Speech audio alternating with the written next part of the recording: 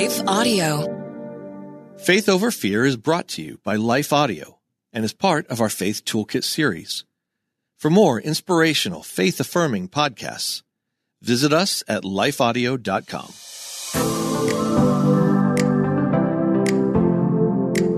Hello, and welcome to the Faith Over Fear podcast, where we attack our most pervasive fears with truth, because life is too short for any of us to live enslaved. I'm Kelly Campbell. And I'm Jody Bailey. And we are passionate about helping God's children live in freedom. We would so love to connect with you online or on social media. Just visit our show notes and learn how to connect with us.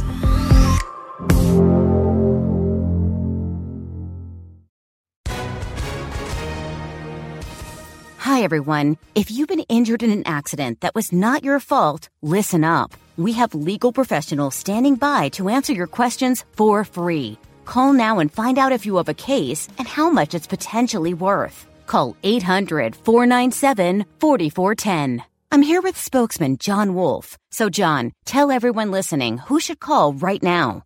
Well, Maria, first off, thank you for having me here. It's always nice to answer the listeners' questions. Now, as far as who should call in, anyone who's been injured in an accident and think you deserve compensation, give us a call right now. 800-497-4410. You'll find out if you have a case and how much it's potentially worth. Thanks, John. You heard it, folks. Take advantage of this opportunity and call now. 800-497-4410. Advertisement sponsored by Legal Help Center. May not be available in all states.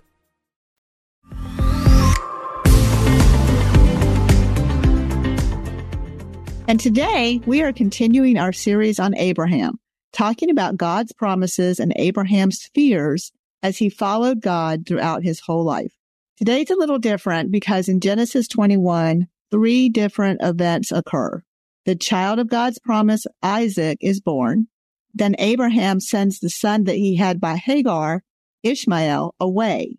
And finally, Abraham forms a treaty with Abimelech concerning a well that would become to known as Beersheba. Now, while these events may appear to be somewhat unrelated, all 3 involve God fulfilling a promise made to Abraham. But here's the thing. Even blessings bring change, and change can bring difficulties. In all of these things, we can experience fear, even in the midst of goodness. We must remember to turn to God in that fear, even as we thank him for the blessings and acknowledge the difficulties of our real life. And, you know, I can really relate to what Abraham was going through in a way. And I'm sure that many of our listeners can as well, because our daughter, she graduated from high school not too long ago. And we were really, of course, we're excited. It's an exciting time. Everything's happening and you're going through all these changes. And she'd chosen her college with a lot of care. And we knew it was exactly where she was supposed to be. So for the entire summer before she left, we were shopping and packing and sorting and having the best time making plans and getting her ready to go. It was really some of the most fun times we've had. And I focused really heavily on those moments, and I shoved aside what those moments actually meant, that she was leaving. I mean, I remember going to college, and once I moved out, I really didn't move back home again. And somewhere in my deepest heart, I think I really believed we were going to load up the car, drive her to school, unpack, decorate her super cool dorm room, and then bring her back home with us. So you can laugh at me if you want. It's kind of silly, even when I say it. The day came. We loaded her up. We had a blast doing all those move-in day of college things with her, like hanging up pictures and setting up furniture and buying shirts in the bookstore. And we came home that night without her, but we were still able to watch the freshman student activities online that night. So it wasn't like we were really away. So everything was new and awesome and shiny and fun. And because it's life, though, my husband tested positive for COVID the next day. That took up a lot of our headspace and our time for a few days, a couple weeks, actually. And we kind of lived in a whirlwind for a minute. So real life didn't settle back in on us. So it was about a week after she moved to school that I started having a lot of trouble sleeping, and I couldn't figure out why. Every night I went to bed with this sense of dread hanging over me. And if it kept me awake, if I fell asleep, I would wake up. By morning, it was gone, only it would return the next night when I pulled back the covers. That went on for about 2 weeks before I figured out what was going on, that we'd never gone to bed before our daughter got home at night because she worked late at Chick-fil-A. At least one of us would always stay up until she made it safely through the door. But now she was making it safely through her own door. And it wasn't that I was actively afraid for her. It was that in all the blessings of her spreading her wings and flying and the excitement of scholarships and moving in and first week fun for her, that I couldn't protect her the way I used to. And with all of my heart, I believe that God is over her life, but still, the mama that I am experienced a fresh kind of fear I'd never really felt before. But in order for her to grow into the woman God wants her to become, my husband and I had to experience that change in our relationship with her. And as her life changed, so did ours. We had to experience the fear of letting her go, even as we celebrated the blessing of her moving forward. Oh, I feel that so hard. I was fine when my second son went to college in the summer.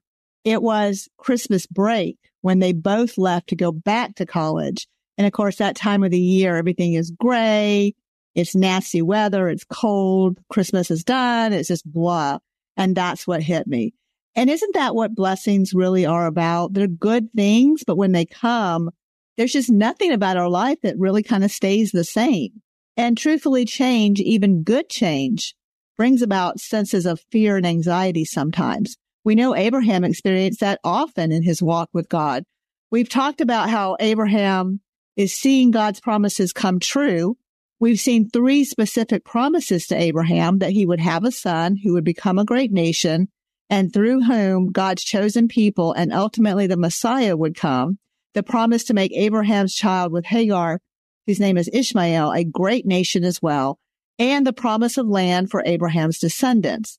It's now in chapter Genesis 21 that a few short verses cover a very long span of time. And we get to see how God brings these promises to fruition in 3 separate events in Abraham's life. We also get to see Abraham, like us, still had fear and still had concerns. But it was so great. God lovingly addressed these concerns just by reminding Abraham of his promises. And although Abraham still had fear, much like Jody, you did when your daughter went to college or when my kids left, Abraham ultimately trusted God and he focused on the promises, even though some things about God's work in Abraham's life went against everything Abraham might have wanted. And I definitely feel that. Sometimes God answers prayers, but he doesn't answer them in the way I think they should be answered. But let's look at those 3 parts of chapter 21 and see how God worked in Abraham's life despite his fears. In verses 1-5, we see Isaac born to Abraham and Sarah, just like God promised. And in verses 6-7, we hear Sarah say, God has brought me laughter, and everyone who hears about this will laugh with me. And then she added, who would have said to Abraham that Sarah would nurse children, yet I have borne him a son in his old age?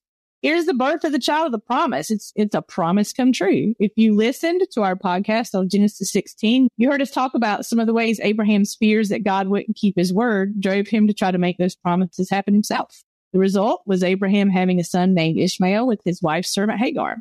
Despite Abraham's very human efforts to move things forward, God still kept his promise. And here we find the son of that promise, through whom the nation of Israel and ultimately the Messiah Jesus would come. Interestingly, Isaac means to laugh. And in Genesis 17:19, Sarah laughed when God told her she'd bear a son. Now she laughs with joy. In a moment, we'll see a different type of laughter. It's interesting to note that Abraham is now 100 years old. 25 years have passed since God made the initial promise to him to make him a great nation and give him a son. Often the waiting is hard. It can breed fears when it seems God is not moving or that he isn't moving the way we'd like. But be assured that he's always at work. While it may seem slow in our time, it's always God's right time, and we can take comfort in that. It was definitely hard for Abraham and Sarah, but even with all of the missteps and mistakes he's made in the waiting, God still considered him faithful. And that gives me hope because, trust me, I make a lot of missteps and mistakes.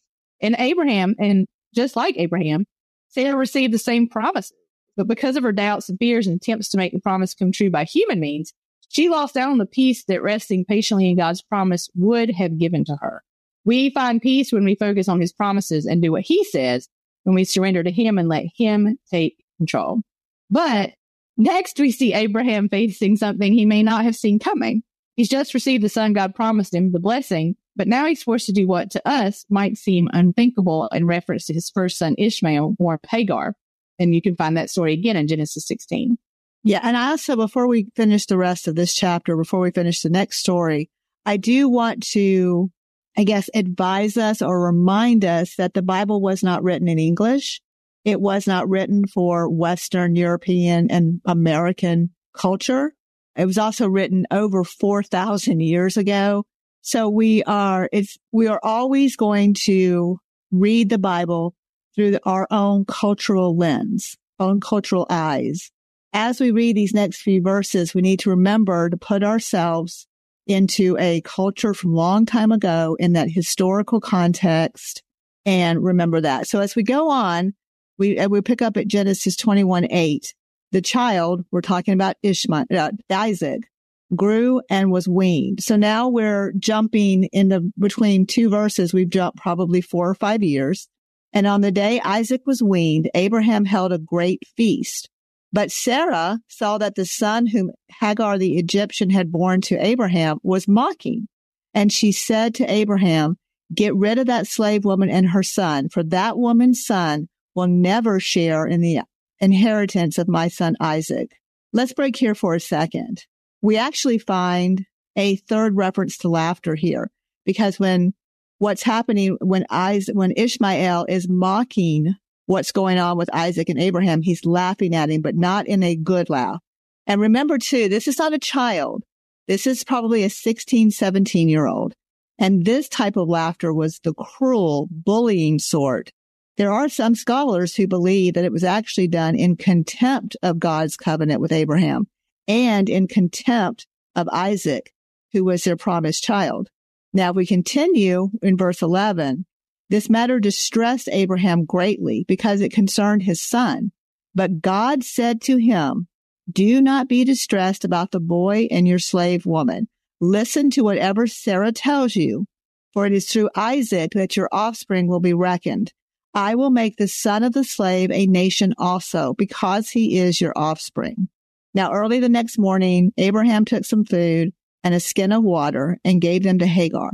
He set them on her shoulders and sent her off with the boy. And then she went her way and wandered through the desert of Beersheba.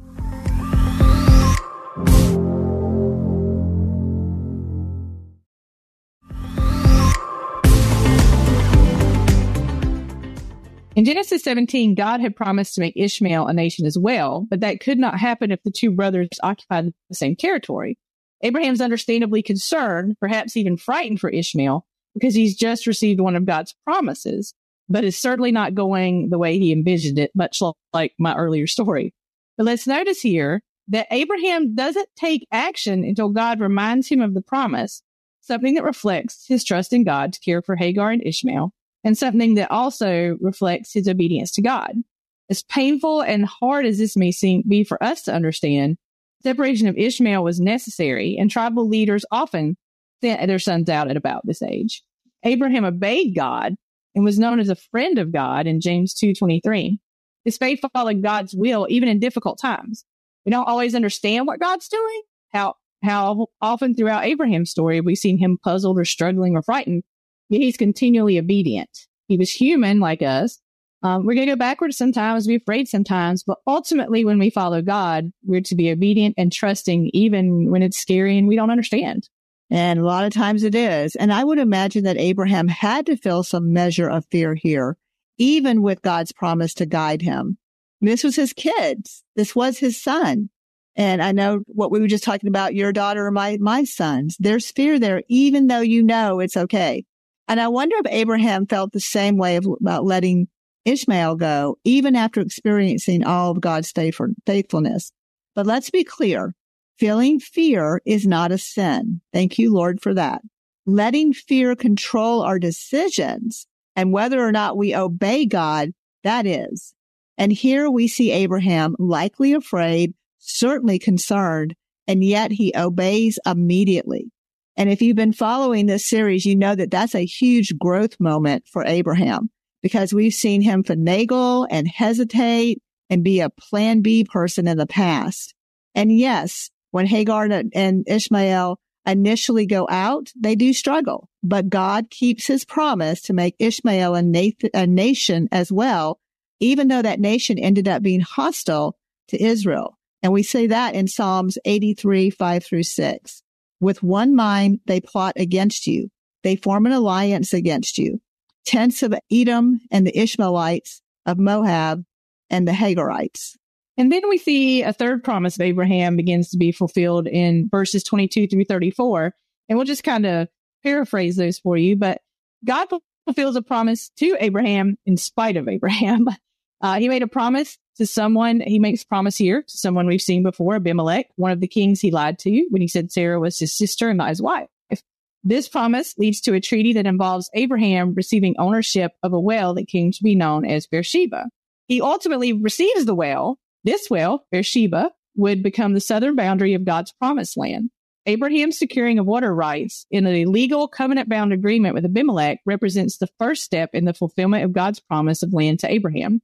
Here's the thing. Sometimes we beat ourselves up for our fears, but again, fear is a normal human emotion. It's important to note that God forgave Abraham's tendency to jump to his own plan B, like when he told Abimelech Sarah wasn't his wife. He still delivered on the promise, even though Abraham still faced the natural consequences for his actions when Abimelech didn't trust him. God will keep us as well, although we have to face consequences.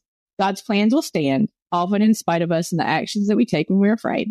And we serve such a good God that does that, because this is one area of my life that it's so easy to say, don't be afraid and trust God's plan, but it's so much harder to do in practice. But we serve such a loving God that does exactly that, that even in spite of ourselves, and even when we're having to walk through our own natural consequences, God still protects. So Jody, would you pray for us? Father God, we thank you so much for your love and understanding of us. You truly are the God who sees and hears us. That means so much more when things aren't going the way we want them to go and when we're scared because we don't know what comes next. It is so much peace to know that you walk beside us all the time in blessings and in trials. It's so much peace to know that you keep your promises and stay with us while we wait for those promises to come true. And it's so good to know, God, that you are always in charge. You always see the big picture, even when things don't look like we think they should. Forgive us for the times we've questioned you and help us to keep our focus on you in times of blessing, as well as in times when we feel confused and scared. We're so glad that you never change. You're the same God now as you've always been. Thank you for all you are and all the ways you bless us, even when we don't understand those blessings. In Jesus' name, amen. Amen. Thank you, Jody. And thank you all for listening. I hope our conversation deepened your understanding of God and helped you rest more fully in his promises, and that you can release your fears to him. If you haven't already done so, we would encourage you to subscribe to this podcast. Then you won't miss a single episode. And please make sure to share it on social media. We would be super encouraged if you'd rate us as well, because that helps other people find it. Until next time, may you live with the courage of one who has truly been set free. Faith Over Fear is a production of Life Audio and Salem Media. If you liked what you heard today, please take a second to rate and review this podcast in your favorite podcast app so that more listeners like you can find the show. For more faith-filled, inspirational podcasts, visit us at lifeaudio.com.